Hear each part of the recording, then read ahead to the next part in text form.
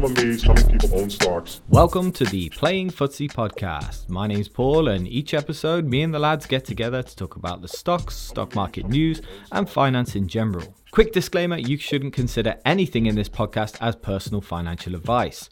If you need such advice, go to a financial advisor. And please remember, when investing in any form, your capital is at risk. So sit back, relax, and let the lads fill you in with all the stock market news of the week. The sucker's going up. Welcome back to the Playing Footsie podcast. Every week we get together, that's me, that's Steve W and Steve D. We all get together to talk about this week's news in stocks, the random crap that's going on in all sorts of places. And today we've got a great episode for you. We've got Steve D who's come up with another game, and me and Steve W, we have no idea what these games are about. The first we hear about them is as when the person talks about them, so that'll be coming up in a minute. We're going to talk about the Fed. We're going to talk about what the news coming out of the Fed and their possible tapering of all the quantitative easing that they're going to be doing. We've got Michael Burry's got a 13F out, and apparently it's quite controversial. And then we're going to have a look at some stocks, particularly stocks that are held by Scottish Mortgage Trust. Some very, very interesting stocks that they're holding, what they've moved around, and what they have now bought. But first, the introductions that we do every week. It's Steve D and Steve W. How are you guys doing this week? And what have you been doing in your portfolios? How are they looking? Portfolio's looking all right, Paul. We've seen the return of volatility a little bit this week. I was looking at the VIX earlier today, and that's up. So my portfolio's down a little bit. But being sort of fairly defensively minded as I am, it's not down that much.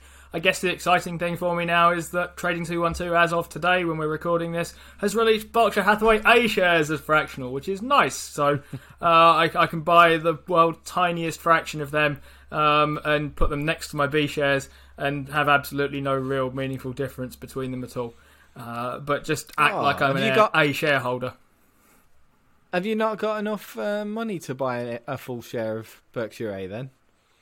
Nearly. I'm hoping eventually I'll get paid a massive dividend from some main MLP that I own or something, and then eventually I'll use that to buy Berkshire A dividends, buy Berkshire A stock. Quite funny, because there's a fun fact actually that Berkshire A, the price of Berkshire A, of one share of Berkshire A, is actually my financial freedom number. So £430,000 will get me one share. Well, it's dollars, isn't it, really? But yeah, it will get me one share of Berkshire. So I could possibly just dump all of my financial freedom onto Berkshire A. Not sure that'd hold up against the 4% rule, but we'll see. How you been doing, Steve D? Yeah, not too bad really. I had a decent start to the week, but it's sort of tapered off, and it's we've had a bit of a crap show today, which I'm sure we'll get onto why that is. I've had some stocks that have done really well. Not ASML this week. My other Dutch company, Adyen, has done pretty well off the back of some results that we'll obviously discuss a bit later as well. Other than that, some ups, some downs, but yeah, nothing to worry about. Yeah, so I imagine a lot of people this week have had their portfolio kind of slump a little bit. I don't think there's anyone getting too worried right now, but do we feel it? Do we feel like the bit of FUD creeping in anywhere? I feel like there are some people who are trying not to feel the FUD. In particular, just looking at the chat on the Discord, I feel like the people are trying not to feel the FUD around Alibaba and the Chinese stocks. I feel like the main sort of theme of the community there is thinking, it's going to be okay. I know it's going to be okay. I should like it when stocks go down. I can buy them cheaper. I like this at 260. Now I can buy it at 160. But I also get the impression that some people would quite like it to stop now. Yeah, it gets I get you. Yeah, feels like that a little bit right now. It's like, oh yeah, it went down to 175 or maybe even be 180, and everyone was going buy. Everyone on YouTube was going buy. This is a steal, and now it's 160, and we're starting. This is in my personal opinion, this is the first stock out there that we're really starting to feel that element of, okay, this is apparently a stock that is going up in revenue, but there's some news about it that is forcing it down, and it's going much further than we thought it would. And I know that some of the people that these guys follow on YouTube in the Discord, they're saying that this could go to 100. You know, they're expecting Alibaba to drop down as far as 100, and they'll still be happy at them values. It's hard. It's very, very hard to sit there and go, wow, this stock is going to drop in price by half, and we're still going to buy it. But isn't that what investing's all about? That's what you live for, isn't it? On a growth stock, you've got to be living for a stock that you thought at 278 was very expensive, or 300, I think it breached at one point. And if it gets down to 100 and nothing has changed other than, you know, some macro threat, that's a growth investor's wet dream, can I call it? But I don't know. It's tough to say, really. I mean, I've got a little bit of bar now in my invest account, but I'm still down on it, which I find, well, it's impossible not to be at the moment, really, because it's gone. It's been terrible the last few times. But I tend to not really believe into the FUD. I always think somebody's trying to manipulate you to do something, and usually the best thing to do is nothing, and that's what I'll be doing. I'll just be doing nothing. Yeah, I think Steve W has a slightly different opinion on it. We've had arguments about this a little bit, so I know you've got a slightly. The more Alibaba goes down, the more I see risk coming in. So the videos I've been watching on this are Sven's one, and Sven is attempting to deal with what he thinks is a delisting threat, potentially, by trading out his ADRs for the underlying stock on the Hong Kong exchange. People who own it in an ISA here can't do that straightforwardly. So if that's Sven's plan to deal with the delisting threat, that doesn't apply to us. And you may well think it's not going to get delisted, right? That's a perfectly reasonable thing to think here. But if you think it might, then you should find a different strategy to Sven's one to dealing with it. The bigger worry I have is that the lower this goes, and I have heard rumours of this happening with other Chinese companies, although I've never looked into it carefully enough to tell you this with any confidence, the more danger there is of the thing just being bought out and taken private from underneath you. So if you bought it at 270 and the thing falls to 100 and it gets taken private at 150, 120, you're going to lose like that. I mean, Sven's idea was, I hope it goes to 100 and I hope it sits there for 10 years while I buy it, and then I hope it shoots back to its fundamentals. I think it's almost certainly not going to do that. It might go down and then come back up again, for sure, but it's not going to fall away nicely, have an 8-year dip, and then shoot back up to exactly where it ought to be based on its new, now grown EPS and so on and so forth. So I'm still watching this carefully. I'm still trying to work out the number that would persuade me to take an interest here. And I look at it every day and think, well, pretty much every day I think, yeah, I'm glad I didn't buy it yesterday, basically. I mean, eventually that will change, right? There will come a time where I think, oh, now I've missed the bottom. Never mind, I'm not buying this again. It's now overpriced at, I don't know, 110 because yesterday it was 100 or something. 25. But yeah, I'm still trying to work out my way into this one. I'm not kind of against it under any circumstances, but Trading 212 have just distracted me with Berkshire A shares, so it's unlikely that I'll buy this.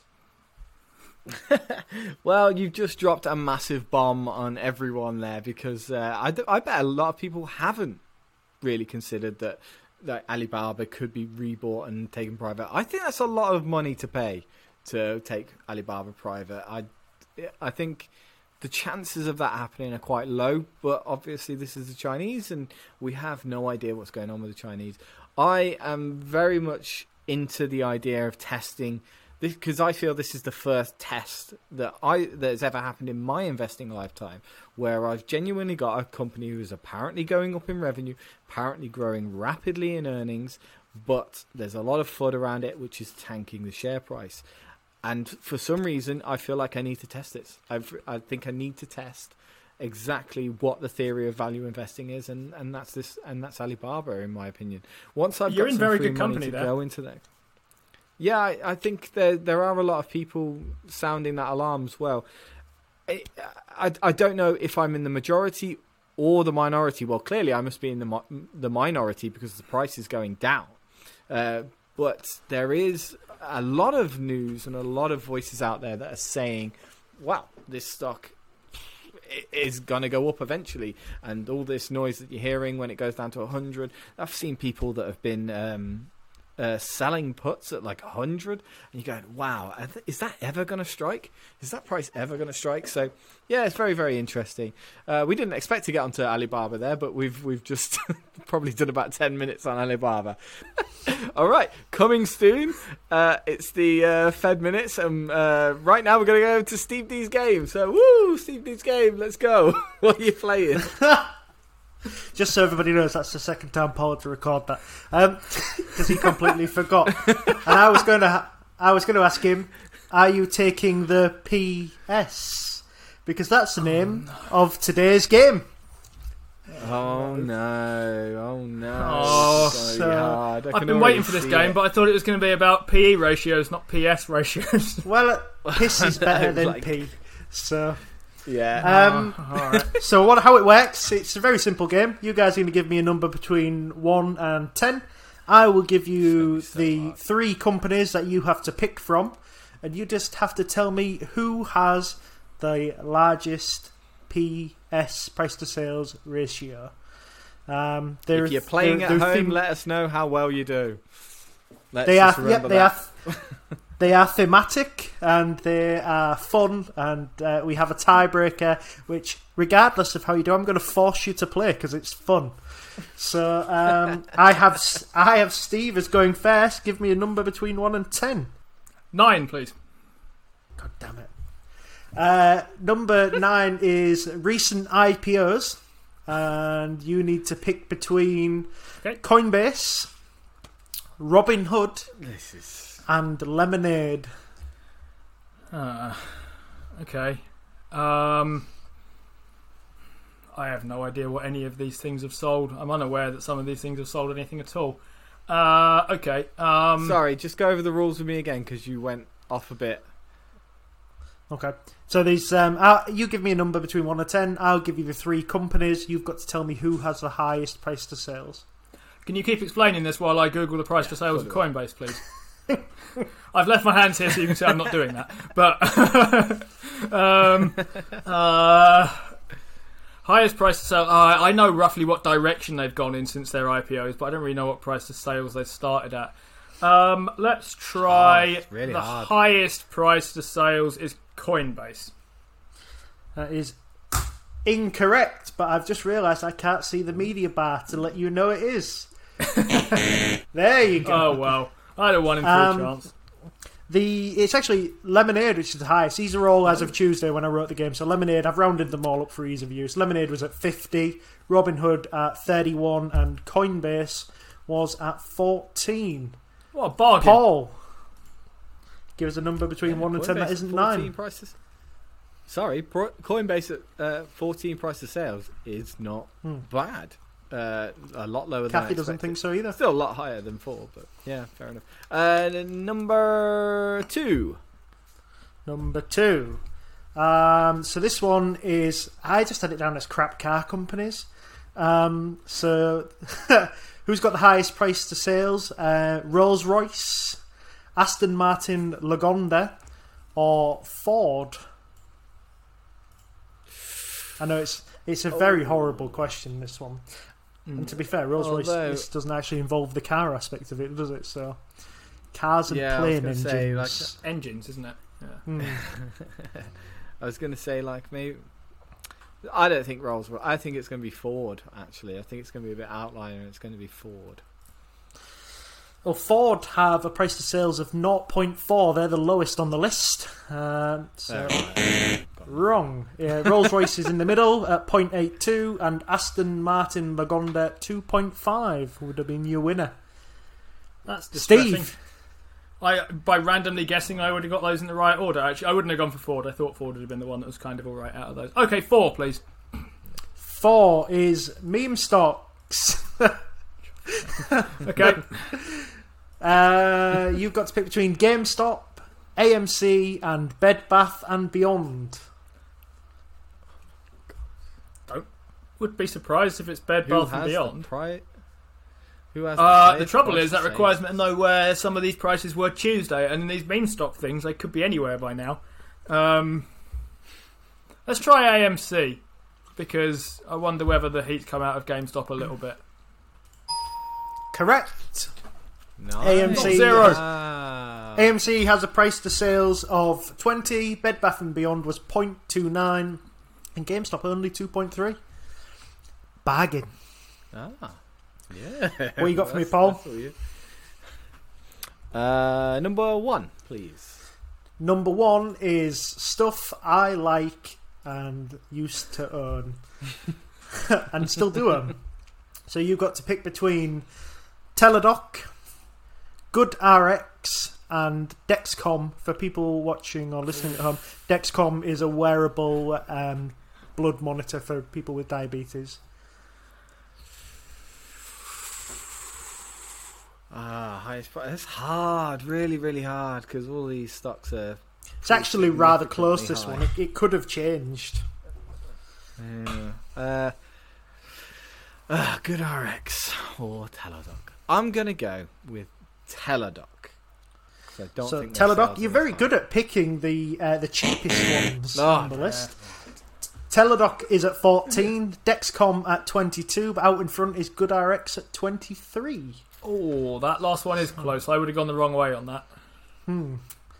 Next one, Steve. 5, please. 5 is other social media companies. Okay. So you've got to pick between Snapchat, Pinterest, and Twitter. Okay. So I'll go out on a limb here and suggest that I think Twitter has the lowest of these. And I will then try to choose between the other two.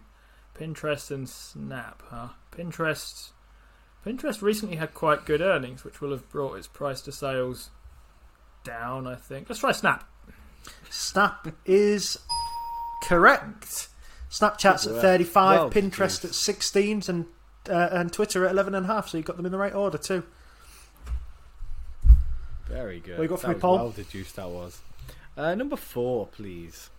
That's already been taken. Yes! 3. Three is my favourite question. It's by far head and shoulders my favourite question. It's food / tech companies masquerading as food. So you've got to pick Beyond Meat, famous tech company masquerading as food, Tattooed Chef, and famous tech company masquerading as food, Nomad Foods, who we all know here are the owner of the tech company Findus Crispy Pancakes. I love it. Didn't want to include App Harvest in this one. I didn't, because I think their price to sales would be about 7.4 million. What about their recent what about earnings tech result. company Yeah. masquerading as food, Kellogg's? I had to find a way to weave Findus Crispy Pancakes in once I realised Nomad Foods owned it. I am going to go... Oh, man, I'm going to be so bad at this because I'm trying to think too much of this. But I'm going to go with Beyond Meat because I think Tattoo Chef is actually producing some significant revenue in comparison to its valuation. So what do you think, Steve? What would you have gone with? I would have gone with Tattoo Chef. Tattoo Chef. And what did you go for, Paul? Beyond Meat. He went for the first one. You're correct. Well done, Paul. Beyond Meat has a price to sales of 17. Tattooed Chefs is only 8, and tech company Findus Crispy Pancakes is at 1.92, which is bloody high. But anyway, Steve, what you got for me? 6, please. 6 is it's basically fintechs. So you've got to pick between MasterCard, Visa, and Square. Okay. Oh, yeah. That's got to be easy, right? Got to be easy. Let's go with what looks like the easy option here. Let's say Square, and if I'm wrong, I'll be interested to learn that this is wrong. Square then. So, interestingly, I thought this one was really easy, and I've dual sourced this everywhere.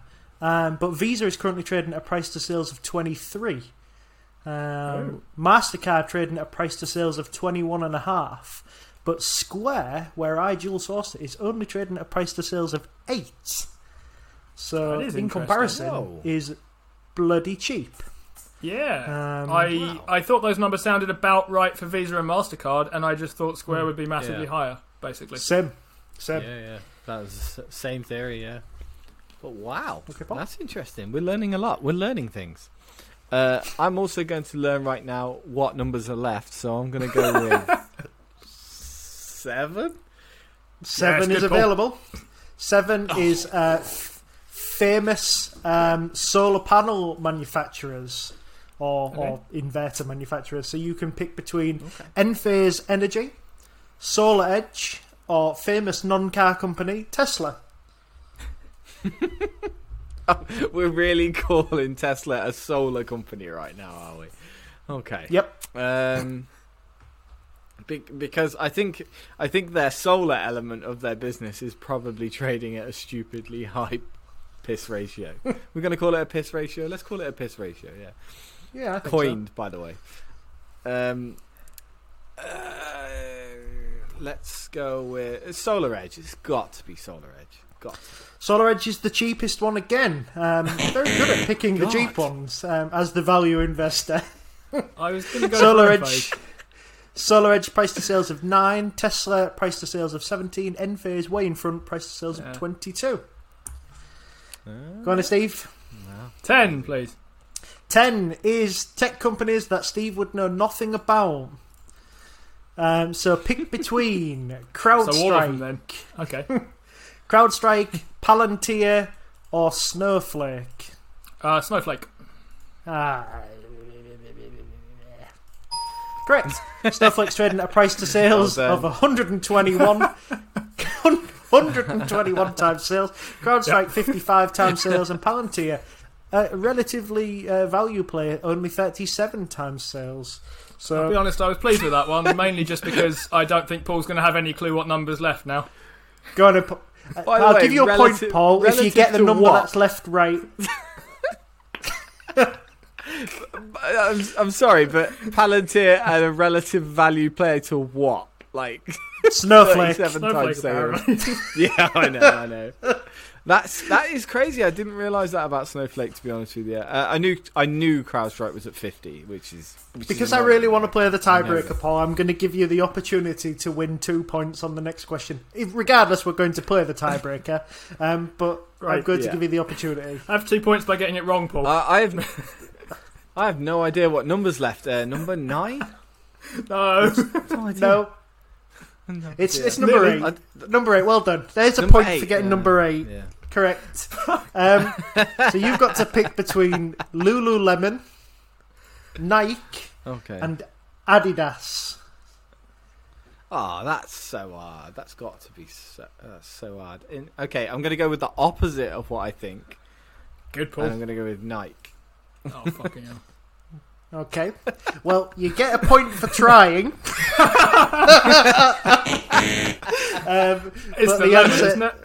It's Adidas is the cheapest at only 3, Nike at 6, and Lululemon at 11. Yep. So for the That tiebreaker, is the guys, opposite because of what I... unbelievably, it's 3-all.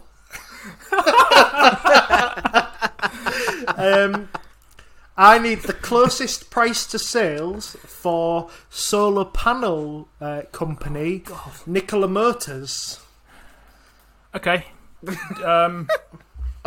I think I, should write something down, right? I was not aware that Nikola Motors was a solar panel company, unless you're referring to the fact that they made all of their revenue on installing. Well, they've that- made more revenue from those solar into panels it. than they have cars, so that's what we're going with.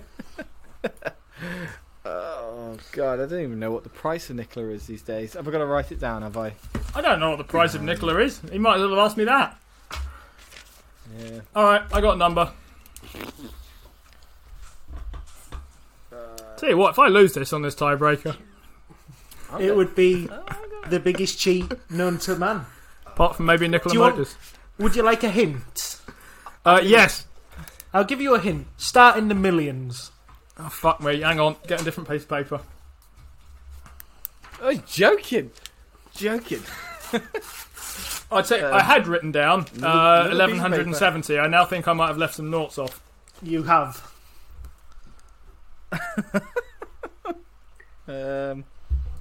Well, I wrote guys, what have you got 14, for us? if that helps. Okay, I've got a number. Right, go on and read them out, guys. What have you got? I've written 11.7 million. Okay. Wow. I went with 7 million. Oh, So, dear. unbelievably, Paul is the winner in this completely fair game. As I don't think you could celebrate, mate. I think you got a very helping hand. But the price to sales for Nikola Motors, the solar panel company, is 3.8 million. So I don't know if I can quite give you a clap, Paul. So I'll just give you a transition. I think I if that's deserve all right. a clap. Actually, I think I deserve a clap because I'll give you a little bit of a clap. Trounced Steve W in this one. That's enough. I would point out, I don't really mind about losing this game particularly, but I am annoyed now that I've ripped my notes up for the thing I was supposed to say about the Fed by trying to find something to write on, which is unfortunate. So I'm going to have to try and put that back together now. That's the main problem with this game, if I'm honest. Go on then, let's talk about the Fed. And while Steve W puts his stuff back together, we'll have Steve D take us through what happened in the meeting and exactly where this information has gone from. Fed meeting of minds at the Fed. These are the top brass in America who set pretty much their monetary policy. For all the lines that the press has managed to get out of it, it was a fairly uneventful meeting. They came out of it saying that later on in the year, sort of maybe into 2022, they're going to look at starting to taper away from bond purchases, which is the monthly. They do a buying of the bond market. Essentially, they support it in that way. They're going to chop back on that. Essentially, they're going to taper that off. And they said no rate rises. 2022, 2023. Possibly some of them pushing for 2024. So how CNBC have managed to get out all these sort of horror stories of the world's coming to an end, and we felt it today. The European markets, the UK market, even the American markets started fairly poorly. For me, it was a bit of a non-event. This had to happen at some point, and now all we have is the certainty that it is going to happen by X date. So yeah, there's nothing really here to jump out at me or nothing here to scare me, but it's scared others. What do you think, Steve? I feel the same way that you do, in the sense that I feel that this is something of a non-event for me, but not particularly because of the content of the news, because in my case I'm sort of thinking a bit about how I'm supposed to handle this kind of macro news with my investor hat on. So when we look at this kind of news on CNBC, it's programs like Fast Money, which is what it says on the tin. It's trader stuff, right? So the way you would handle this kind of information if you're a trader is you're looking for what direction stocks are going to go within a defined time frame, and one thing that will heavily influence that is macroeconomic factors like inflation, like GDP growth, like what's going to happen to all these sorts of things. So if you think we're going to see inflation coming down because the Fed's going to raise rates, you will make moves to either short stuff or sell stuff or get ahead of that curve, basically. As investors, we tend to think about things slightly differently. I mean, we tend to think about companies that we want to own, and for the three of us at any rate, we tend to want to own them for a long time, which means that, yeah, look, inevitably we are going to hold them through some sort of inflationary period, we're going to hold them through some sort of recession, we're going to hold them through some good times, we're going to hold them through some difficult times, some times when there are pandemics and all kinds of other things as well. And exactly when those things kind of come down isn't supposed to worry us too much, right? We're supposed to kind of hold on and think, well, maybe there's a buying opportunity here of a sort. Maybe kind of macro information stuff like there's going to be a raise in rates, that might slow growth. There's going to be pressure on things like tech, and things like utilities are going to go expensive. That kind of thing is kind of interesting, I guess. It helps you on where to look. But I think this is the kind of thing that investors, we're kind of wise to steer clear of. I think Peter Lynch said something like, if you can call interest rates correctly 3 times in a row, you'll be a billionaire. We're all sat here, so chances are none of us can do that, which tells me that I think this is the kind of thing to look at with as much interest as you like, but I wouldn't use this to inform your decisions about how to kind of position your portfolio or what you ought to be looking at for a particular when inflation gets tapered off. I'm so glad that you guys have come to this conclusion as well, because when I saw it on the sheet, I was going, what the hell are these guys seeing? Because I thought this was a bit out of character for you guys to go, oh yeah, let's do loads of stuff on the Fed minutes, because even what you've said about how it was a bit of a non-story, as far as I can see on the CNBC news articles, is that it wasn't really that announced. It was kind of just said in passing, and people are dragging this information out of it. And then finally, like you've described, is what difference does it actually make? We're supposed to, as investors, buy companies that transcend all of these recessions, and they transcend all of these bad news and FUD and things like that. So what you want to be doing as investors is pick a company that is so good, or has been around for so long, or will be around for so long, and buy those companies and just hold them for a long time. I mean, I suppose I can't give that advice because I don't think I've ever done this myself. I think this is the second time I've had to talk about this today, but I've not done this myself, and I don't think you guys have really been around for 30, 40 years and been through 8 recessions to say it as well. But history states that if you hold on to these companies, if you follow a process and hang around with your strategy for an extended period of time, you will do pretty well in the stock market. History states. So try and think about that, and try not to focus too much on the FUD and the events and timing the market. Just find your companies, find them at good valuations. If you're a value investor, find them at your good in valuations. If you're a growth investor and you see the future, find those. If you're an index investor, dollar cost average. It's all about that sort of thing. And I'm so glad that you guys saw it that way as well, because I was getting very worried, because I was like, what? Is there something? Is there a story here? But that's good. It's nice because there's been a lot of FUD articles out there as well saying, sell all your stocks, and it really affected my portfolio this week, so I was a bit annoyed. But yeah, is that everything that we've got to say on this subject? I would say don't sell all your stocks for what it's worth, but I guess the kind of agreement that we have here from 3 kind of different styles of investing, we see eye to eye on quite a lot of stuff, but we do have different things that we like.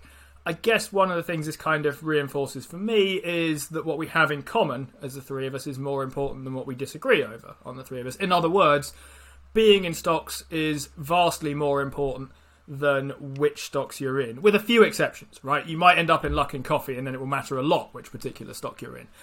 But you do a lot better by just being in stocks, and whether you're in Paul's portfolio or Steve's portfolio or my portfolio, the difference between those will be very small compared to the difference between being out of the market and being in any one of those, basically. We're all going to beat cash by a long way, put it that way. So with this kind of big macro stuff, I would urge people not to let it frighten you out of stocks, and don't get hung up on the idea of thinking if your portfolio does go down, I could have sold the whole damn lot yesterday and bought it back again 10% cheaper today. Once you get into that, that's a kind of short road to staring at charts and trying to get too clever, I think, with things on this sort of thing. So stick to the kind of very basics here, right? Be in stocks and stay in stocks. Speaking of people who don't get along, we have had a lot of news this week that's probably already been covered by a lot of people, but we want to cover it as well because this was really fun to see. Michael Burry released his 13F this week. I think it was this week, and it had some lovely surprises, and there's been a little mini war that started going on. Right, who wants to take this one? Shall I lead off? Sure. Go for it. So I kind of see this as a 2-part 13F from what I can see of it. I was looking at the kind of portfolio today, and I see 2 parts to this doing very distinct things. So there's kind of the top part, which are the biggest positions, which are all options, basically. Some of them are call options and some of them are put options. And then further down that, you've got the kind of equities section. And I kind of view all this option activity as a short-term trader style prediction, and all of the stuff below it as almost a kind of Ben Graham style bargain basement digging investing thing. So the equities have stuff like Geo Group, which has been hammered. Paul had a video on this. Core Civic, which is basically a kind of similar prison-based REIT, although Geo Group I think is no longer a REIT. I think they've done away with their REIT status, but prison-based real estate company, I guess you might call them. those are all interesting enough. But the top part, the kind of option activity, is what's really interesting to us. So when we read down it, we kind of see puts on Tesla, puts on bonds, so short options or bets that will go down.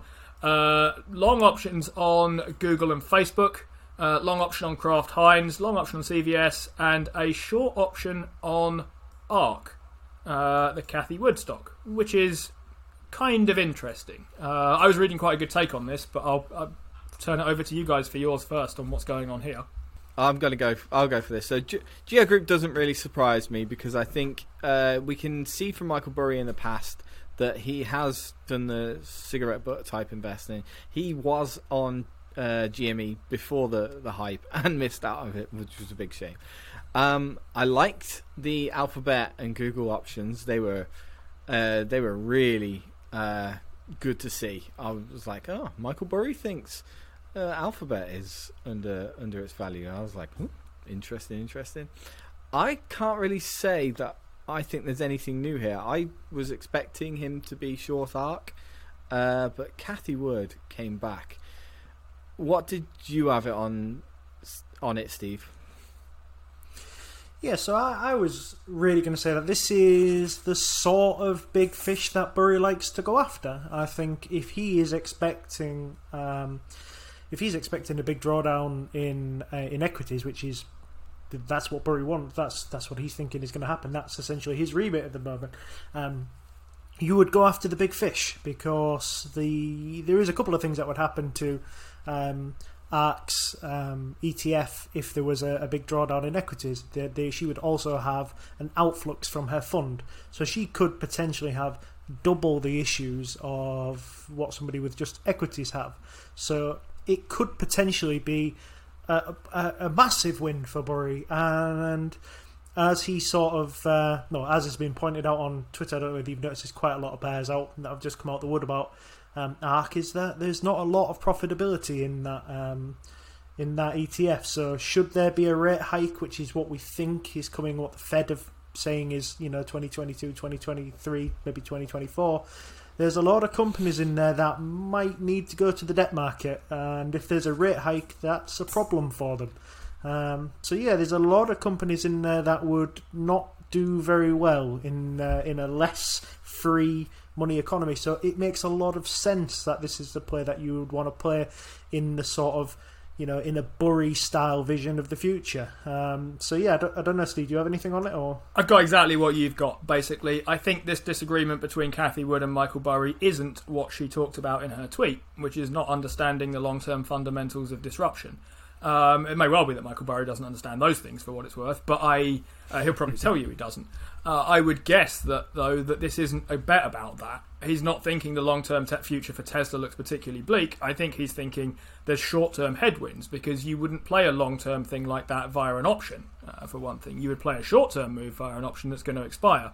And if we look at the kind of options again for the moment then, so the call options are Google, Facebook. What do they have in common that the other FANGs don't? They don't have any debt, either of those two. They are absolutely fine if interest rates go up in terms of not needing to pay more on their debt amounts here. Apple has debt, Microsoft has debt, Amazon has debt. Everyone else in that is kind of at least debt exposed to higher interest rates. It won't be crippling for them by any means, but Google and Facebook are pretty much sheltered here. What are those puts have in common? So Tesla specifically and ARK in general, like Steve said, not a lot of these are particularly profitable. So they're going to have to either have equity issuances or debt issuances. If debt becomes more expensive, that's going to be harder for these guys in the short term. There's something similar with this going on in a short Russell 2000 position that he's got going on as well, I think. So what happens when rates go up? Russell 2000, some of the kind of smaller cap stuff, people run out of that, mainly in fear. Where do they run? Straight into big tech, usually. They run straight into the FANGs, and if you've got call options on Google and Facebook, and your way of selecting the FANGs to choose here, I guess, would be select the debt-free ones, basically. So I read this as a disagreement over short-term inflation prospects, basically. Cathie Wood saying, and she has said inflation is going to be transitory. She does not expect this to carry on. She does not expect significant Fed action, especially in terms of raising rates. Michael Burry clearly does, and he is positioning himself like someone who is thinking there's going to be a rate hike coming, or at least the market is going to prepare for a rate hike coming, even if one doesn't. So the market is going to run out of small cap stuff. It's going to run out of unprofitable stuff because unprofitable stuff will struggle in a higher interest rate environment, and it will run towards big tech, specifically debt-free big tech, is what I think is going on here. Question then becomes who's right. Yeah, it's big tech with a load of cash who can hoover up all the good small techs that actually could have had a future if they had access to money. So that's probably the move. And you would imagine your Facebooks and your Googles, the restrictions around mergers tend to get a little bit relaxed when the government don't fancy putting up the money for stuff anymore. So yeah, you'll tend to find that a lot more mergers just magically go through all of a sudden. Yeah, especially when 5,000 jobs are at stake.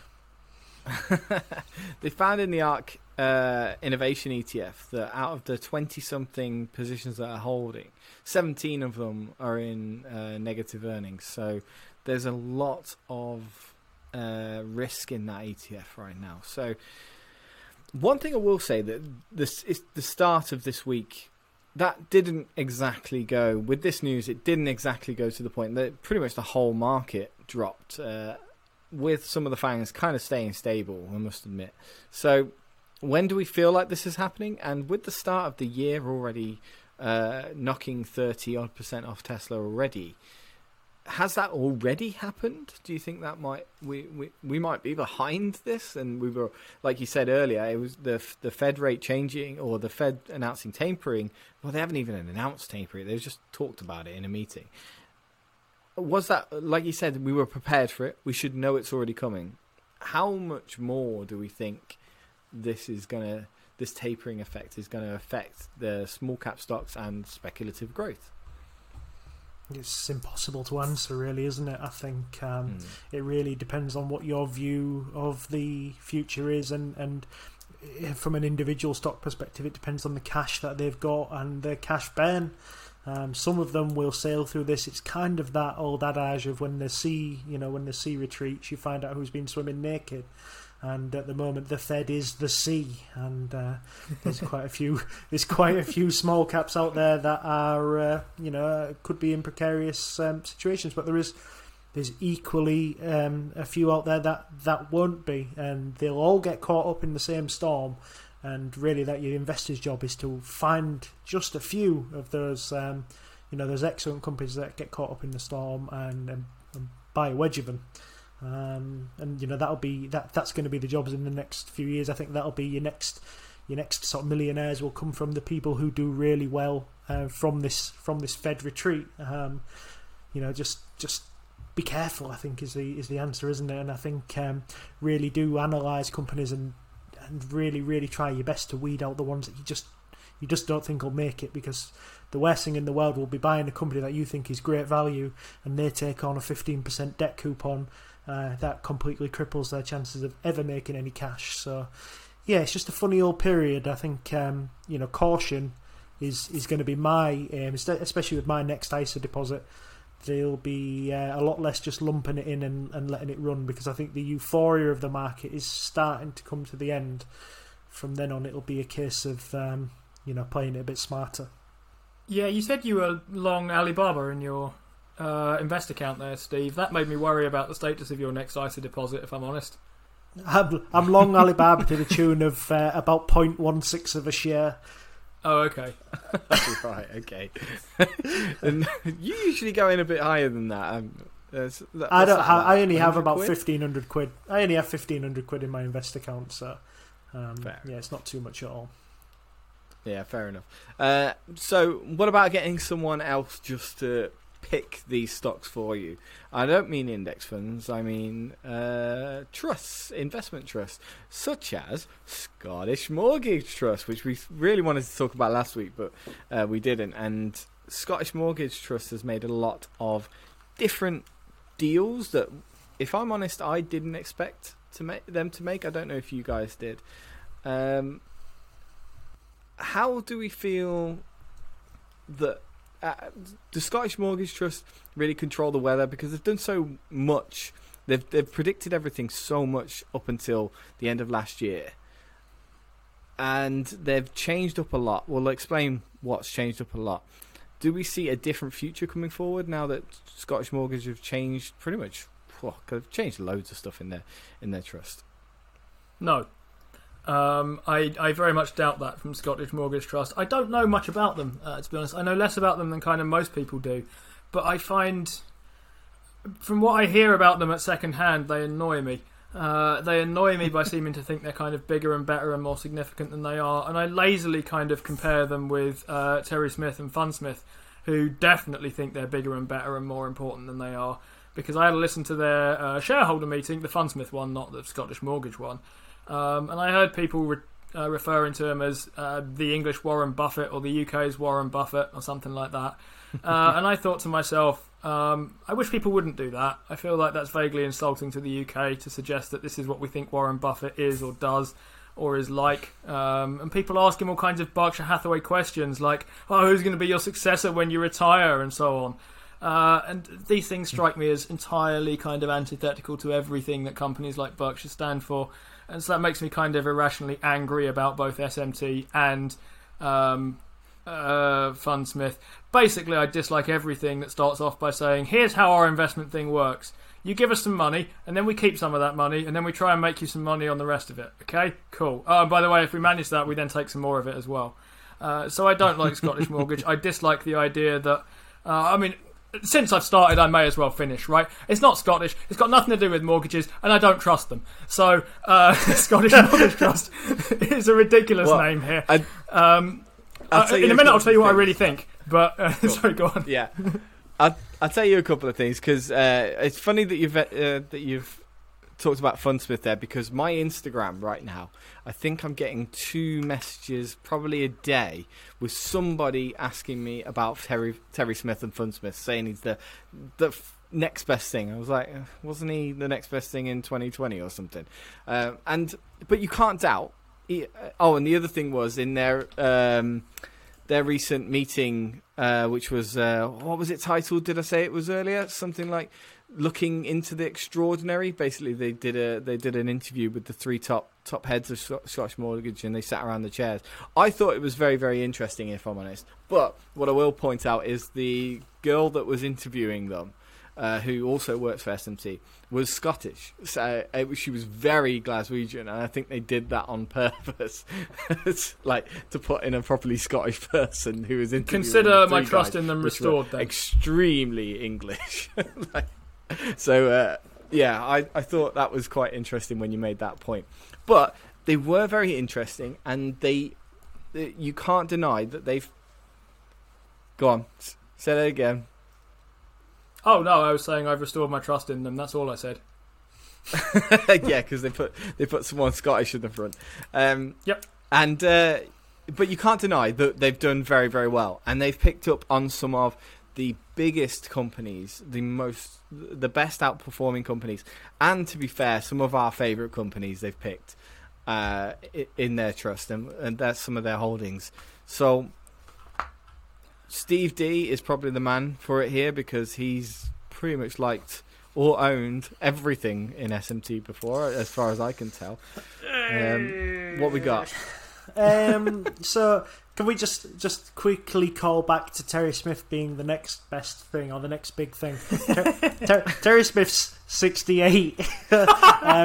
So yes, if he wants to be the next Buffett, he's got another 55 years of working. But let's not go that far. But yeah, SMT. I've got SMTs in my wife's portfolio that I run for her. I do it because I'm extremely lazy and I like tech. I actually dislike the changes that they made recently. I mean, I just don't rate Moderna as a near 10% hold. I don't really rate Illumina to be the second biggest hold. I think that's nuts. I think Tencent has fallen because the valuation of Tencent has fallen. 6 is Neo on the list. I mean, yep. It makes me sick. The Neo have sold 36 cars and they're worth 87 billion. And these companies like Delivery Hero, Kering, which I really like. Amazon is all the way in 10th. Ginkgo Bioworks going live. They're about to IPO, 17.5 billion valuation on 66 million revenue. Hashtag value. there's just a lot of crap in there, and that's the issue now. Is that the top 10 of this list used to be the who's who of tech. You would go down this list, and obviously you would see ASML in 3 and think these guys know their shit. But now you're looking at an ASML is 3, Illumina and Moderna bigger holdings. I'm not into that. What about Illumina and you guys? Moderna are big moves here. I mean, that's his bold stuff, right? I mean, Illumina today, Thursday today, is down 10% because they've just attempted to complete their acquisition of Grail without approval from either the EU regulators or the US regulators. And you might think they'll be fine in the long term. You might think this is investing, not trading, and so on and so forth. But this kind of comes at a bad time for me looking at this sort of thing. I was re-listening to the Peter Lynch speech that our intro music comes from. And he's busy describing some techie thing with lots of words that you can't possibly understand and pointing out that someone may come along with a bigger or smaller this thing that you don't understand and therefore kick you out of the water. Illumina and Moderna both go into the bucket for me of much too hard to understand. And I really struggle to think that anyone's got a really deep insights into Illumina and has managed to pick that as the kind of genomic future. Even Cathy Wood doesn't do that. Cathy Wood thinks that in general kind of genomic stuff is going in that direction, and Illumina may well be part of that story. But she's not sticking 10% of her portfolio into Illumina, from what I can see of it. She's sticking it across an enormous range of biotechs and genomics companies, many of which may well fail, but the idea is that the one that 100Xs will more than cover all of that and give you plenty besides.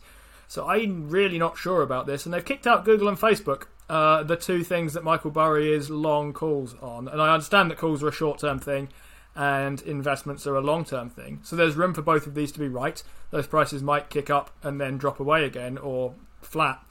But I'm not convinced by the idea that Google and Facebook are, I think they put it, yesterday's investments. I wonder whether that's getting a bit carried away for my liking. So I would have preferred this to look differently, which is why I'm not in SMT. Yeah, I had a similar idea with Illumina. I felt that Illumina, when you're buying these companies, if you're going to buy one of them at a time, one of these very speculative companies which is going to disrupt and it's going to take over the world eventually, you have to know that it's the number one and it's got a moat around it that's going to last you 10, 20, 30 years. But the thing with Illumina is it's in a big pool of this genomic chain reading, or whatever you want to call it. There's a lot of companies that can do this to varying levels. They are saying that Illumina is better because it's long chain and it can read more and quicker, but it's still only one of many. And that's a big bet for me to say that Illumina has that level of moat. Even, they went quite heavy on Tesla. And at the time, Tesla did have that heavy moat, but now that's starting to being eaten away a little bit. With Illumina, I had a very similar thought on that. But what I did see when I was watching their video was they were still talking quite heavily about ASML and Adyen. They in fact said at one point that ASML isn't just one of the greatest companies that's changed the world in recent years. It's probably the greatest company ever that has changed all of humanity. And I was quite actually blown away by that. But I think with ASML, I think you can agree with that. I think something like ASML has led to the world just picking up Moore's Law and just running with it. It's following and it's increasing, and ASML is largely behind that because it is it's the only company in the world that is bringing high level lithography to your cars, your computers. The reason you're watching this, it did blow me away a little bit, and I was like, oh god, I'm gonna have to buy ASML now. It's the facilitator of modern technology, isn't it? That's the idea behind ASML. And anything communication, anything that needs to talk to anything, probably needs to use ASML to some degree, or a cheaper equivalent of it. So that was my idea behind ASML. Is that basically I couldn't distinguish the difference between Intel, between Micron, Marvel, even AMD. Those sorts of companies, and when I spotted that there was only one company in the world that makes the lithography machines, or the UAV machines specifically, and there was only one lens manufacturer, there was only two companies I wanted to buy, and it was Carl Zeiss and ASML. So I later found out that the actual lens part of Carl's East isn't in the Carl's East stock. So I sold that with a lucky 20% profit. Talk about blind luck in the middle of a bull market. But ASML has just been a nice long hold for me. So yeah, I think I can probably agree with that. Although it does seem a little bit, maybe it's a little bit out there. But yeah. But I was going to say the meeting for me was very pretentious. I think they're very pretentious. I think they're getting to the sort of point where they are quite big for the boots. And the last person I remember getting a little bit big for his boots was, what the hell was his name, who Hargreaves Lansdown used to push? Neil Woodford, yeah. Yeah, Neil Woodford. And that's how I feel about it. And looking down this list of stocks, Ginkgo at 12, it's not even public. ByteDance is all the way down there. Northvolt is at 17, which I don't think is public either. There's Meituan in Alibaba, Tencent, all at risk of being NIO, all risk of being excluded from the American market. There's a lot of shite here to pick through. It makes me think perhaps Monday, may have a look at it over the weekend, but I'd be very tempted to shuffle out of this now if it was up to me. But these guys have a track record of being right often. So, And of course, one of the big highlights in there is that they've got SpaceX as well, which a lot of people want to know about. They do still have SpaceX, don't they? They do. 27. I think they also have quite a bit in Stripe in there already, right? Via private investment. Stripe at 26. It's got Ant Financial as well at 28. So they've got stuff coming. Wow.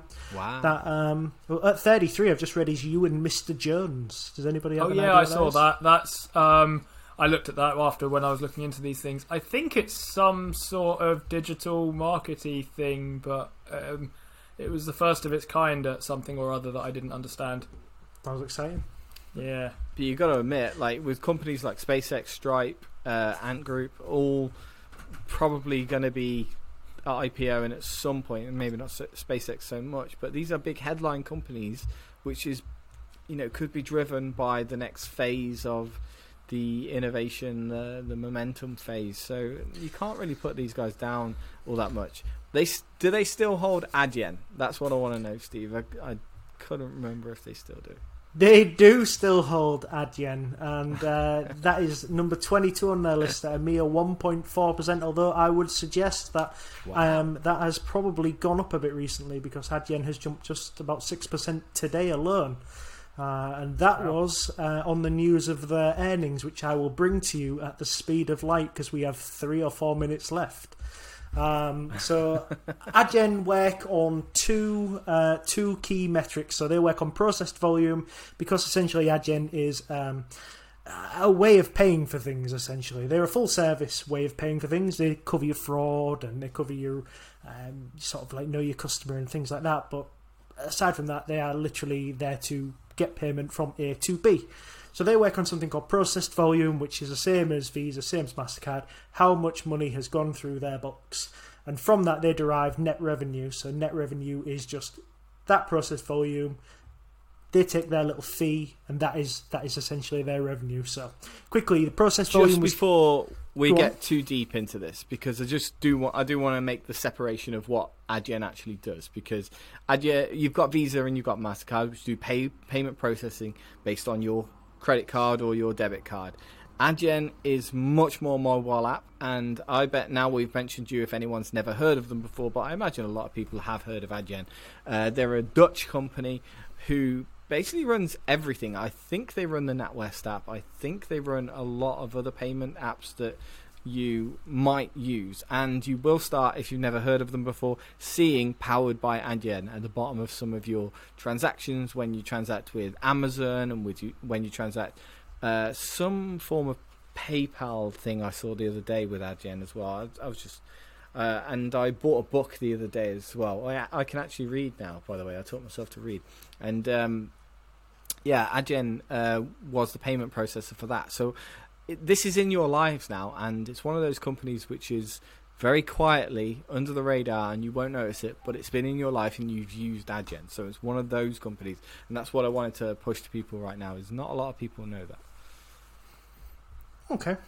So Adyen, obviously, they're probably their most famous thing that you'll know them for is that they've replaced PayPal at eBay. That's probably the most famous thing. But I'll quickly run down these stats for you. So process volume 216 billion. That was up 67% year on year.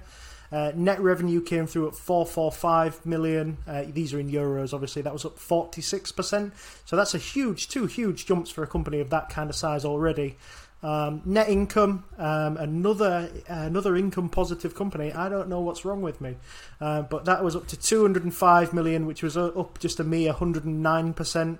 The margin was 46%, which is at 1,390 BPS, so huge increase in margin. And free cash flow, I know Paul likes this, 246 million, up 60%.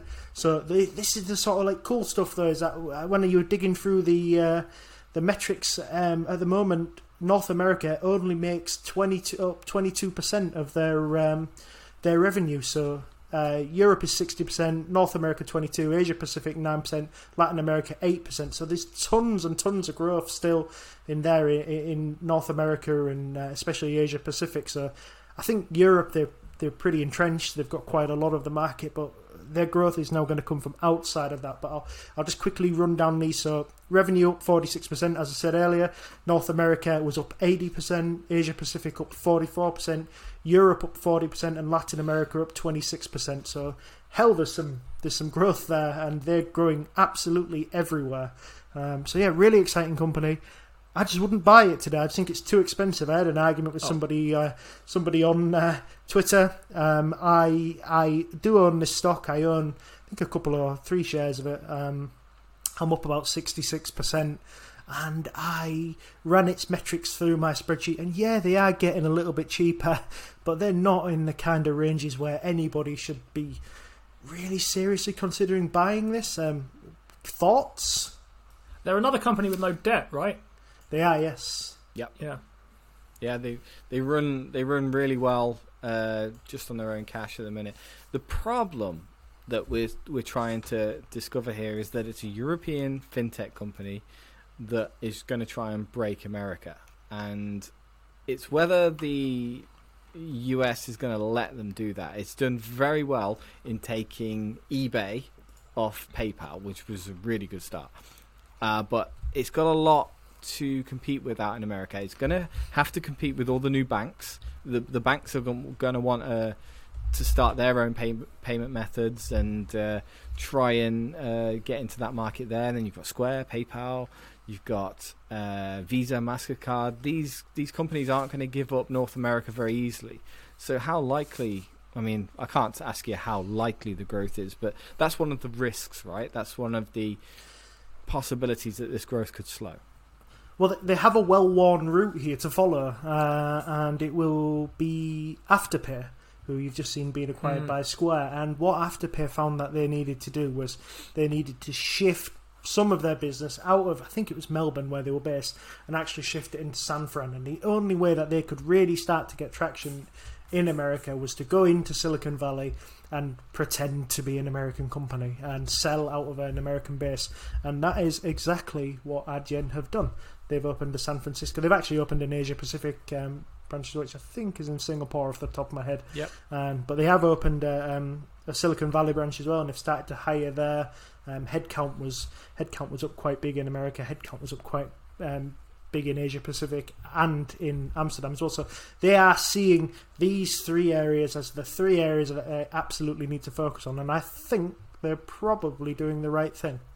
Yeah, well, they're doing the best thing that they can do, or whether it's the right thing, to follow in those footsteps. But it's gonna try and get into Latin America, and I think Asia is a really big part for Adyen as well. I really like the look of what they're doing with Singapore. I didn't know too much about the American office that they were putting in. So yeah, there's a lot to it there. But like you say, valuation, right? These fintech companies are so popular right now. Possible that it could get to the sort of market cap. I don't actually know what the market cap is of Adyen right now, but it's possible it could reach those market caps if it becomes the big payment processor in the US.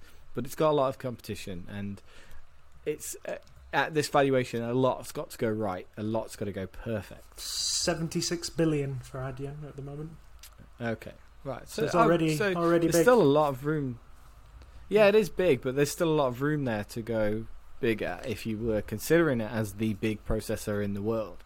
Especially if you think that people are going to move more away from cards and much more towards individual apps and processing methods like that. So yeah, maybe, and we'll see why it picks up in eBay as well, because eBay still that's does a lot only of just comments starting. still. Yeah, it's only Yeah, just I know. starting that partnership. So there's still plenty to come from that, I think. Yeah, But yeah, I think Adyen powers a lot of things. I think you'd be very surprised when you look down their list of customers. It's the who's who of sort of European tech that have made it over to America, and obviously America is starting to pick up on that and scale it out themselves as well. So there's growth there in terms of the company. Whether the people will be happy with a 40% growth on something that's trading at a PE of about 130 is an odd thing. And I think if you type in Adyen market cap, you'll notice that the first question that pops up on Google is Adyen overvalued? And that's really one for you to work out, but I would say it's getting there. I would be wary of trying to find that answer out by Googling it, for one thing. It feels like a theme that we've kind of had come out of this earnings season in general, that when 40% growth starts becoming 25% growth, starts becoming 15% growth, people start getting kind of fidgety around high forever growth multiples and so on. And it feels to me like a lot of fintechs are. I don't know quite how long they've got going at 40% growth. Maybe they've got plenty more time at that, right? Maybe they'll be out of sight by the time it gets to anywhere near pulling back or anything along those lines.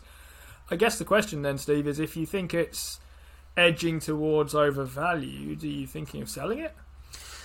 It's on the list of things to keep an eye on, and it has been for a while. The only thing I'm really reticent about selling it for is because it has about 3.5 billion of cash at the moment, and I'm really intrigued to see what they buy with it. I don't think this is particularly a growth by acquisition industry, but I think the leaders of Adyen are very, very smart. The people really, really like working for Adyen, and Adyen obviously get the best out of their people. So I'm intrigued to see what they do with it, enough to hold on to it for now. I kind of feel like I'm dancing in the room, with the clock with no hands at the moment with Adyen, but I'm willing to just, like I say, I've got that cushion of 60% up, so I'm happy to just watch it for now. And that's it's different for me today. If you were going to ask me today, if I got it at 2.3 and I saw it at 2.5, then hell yeah, I think maybe this is probably this is a big jump, and perhaps I should get rid of it. But getting in at sort of like 1,400, yeah, I'm kind of happy to watch it. I'm interested in that idea. I feel like this is a growth by acquisition kind of industry. I mean, this feels to me like telehealth industry in terms of being up and coming. We saw Teladoc get pushed together with Livongo. That wasn't strictly an acquisition, that was more of a merge, I guess, but you get the general idea. We've just seen Afterpay get acquired and so on. I don't know. I wonder whether there might be acquisition possibilities here. Visa's been shut down a few times recently as well, so there's a lot there that is getting acquired. But like you say, everyone's more trying to consolidate at the moment in this industry, aren't they? It depends where Adyen want to go, because they're already kind of a whole service kind of speciality offering. So it depends. I don't see Adyen going down the Afterpay route, but I suppose if it does want to go down like a route like Afterpay, then maybe something like Klarna would be the sort of European company that it wants to acquire. But I'm interested enough to hold on to it for now. Maybe they'll acquire RBS. Afterpay acquisition. To be fair, with 3.5 billion, you could get all the UK banks, couldn't you? Yeah, but you could go on a little shopping spree and just be the Oprah of UK banks, just buying everything. I hated that Afterpay thing, the acquisition. I thought it's a real negative acquisition in the fintech space. I thought it was a step back in evolution, to be honest with you. But I suppose if there's obviously still, even after the year of everybody becoming so astute with finance and investing, or apparently everyone had a lot more access to all the finance and investing information, that people still feel that they need to buy things on a buy now pay later, and companies like Klarna and Afterpay, and then for Square to go and pick up Afterpay and see it as a really good investment for the future, I just went, oh, I hate humanity. It's just people are just buying things, just want stuff that they can't afford, and I just thought I was really disappointed by that, to be honest with you. Do you think I could get a Berkshire Hathaway A share and buy now and pay later for it? Yeah, you're at a heavy risk there, though. Wouldn't you need to pay that off in 436,000 instalments? Yeah. All right. On that note, we're going to leave that there. Thank you very much, Steve D, Steve W, for joining me this week, and let me know how you've done on this week's quiz, which was apparently an hour ago now that I forgot about. And what are your thoughts on SMT? Because I know there's a lot of people very interested in SMT right now.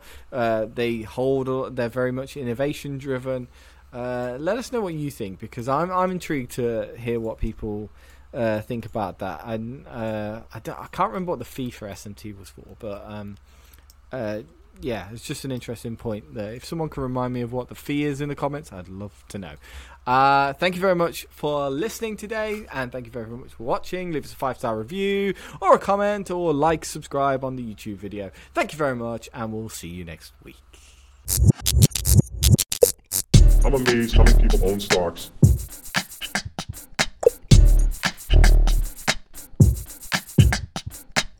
I'm amazed how many people own stocks.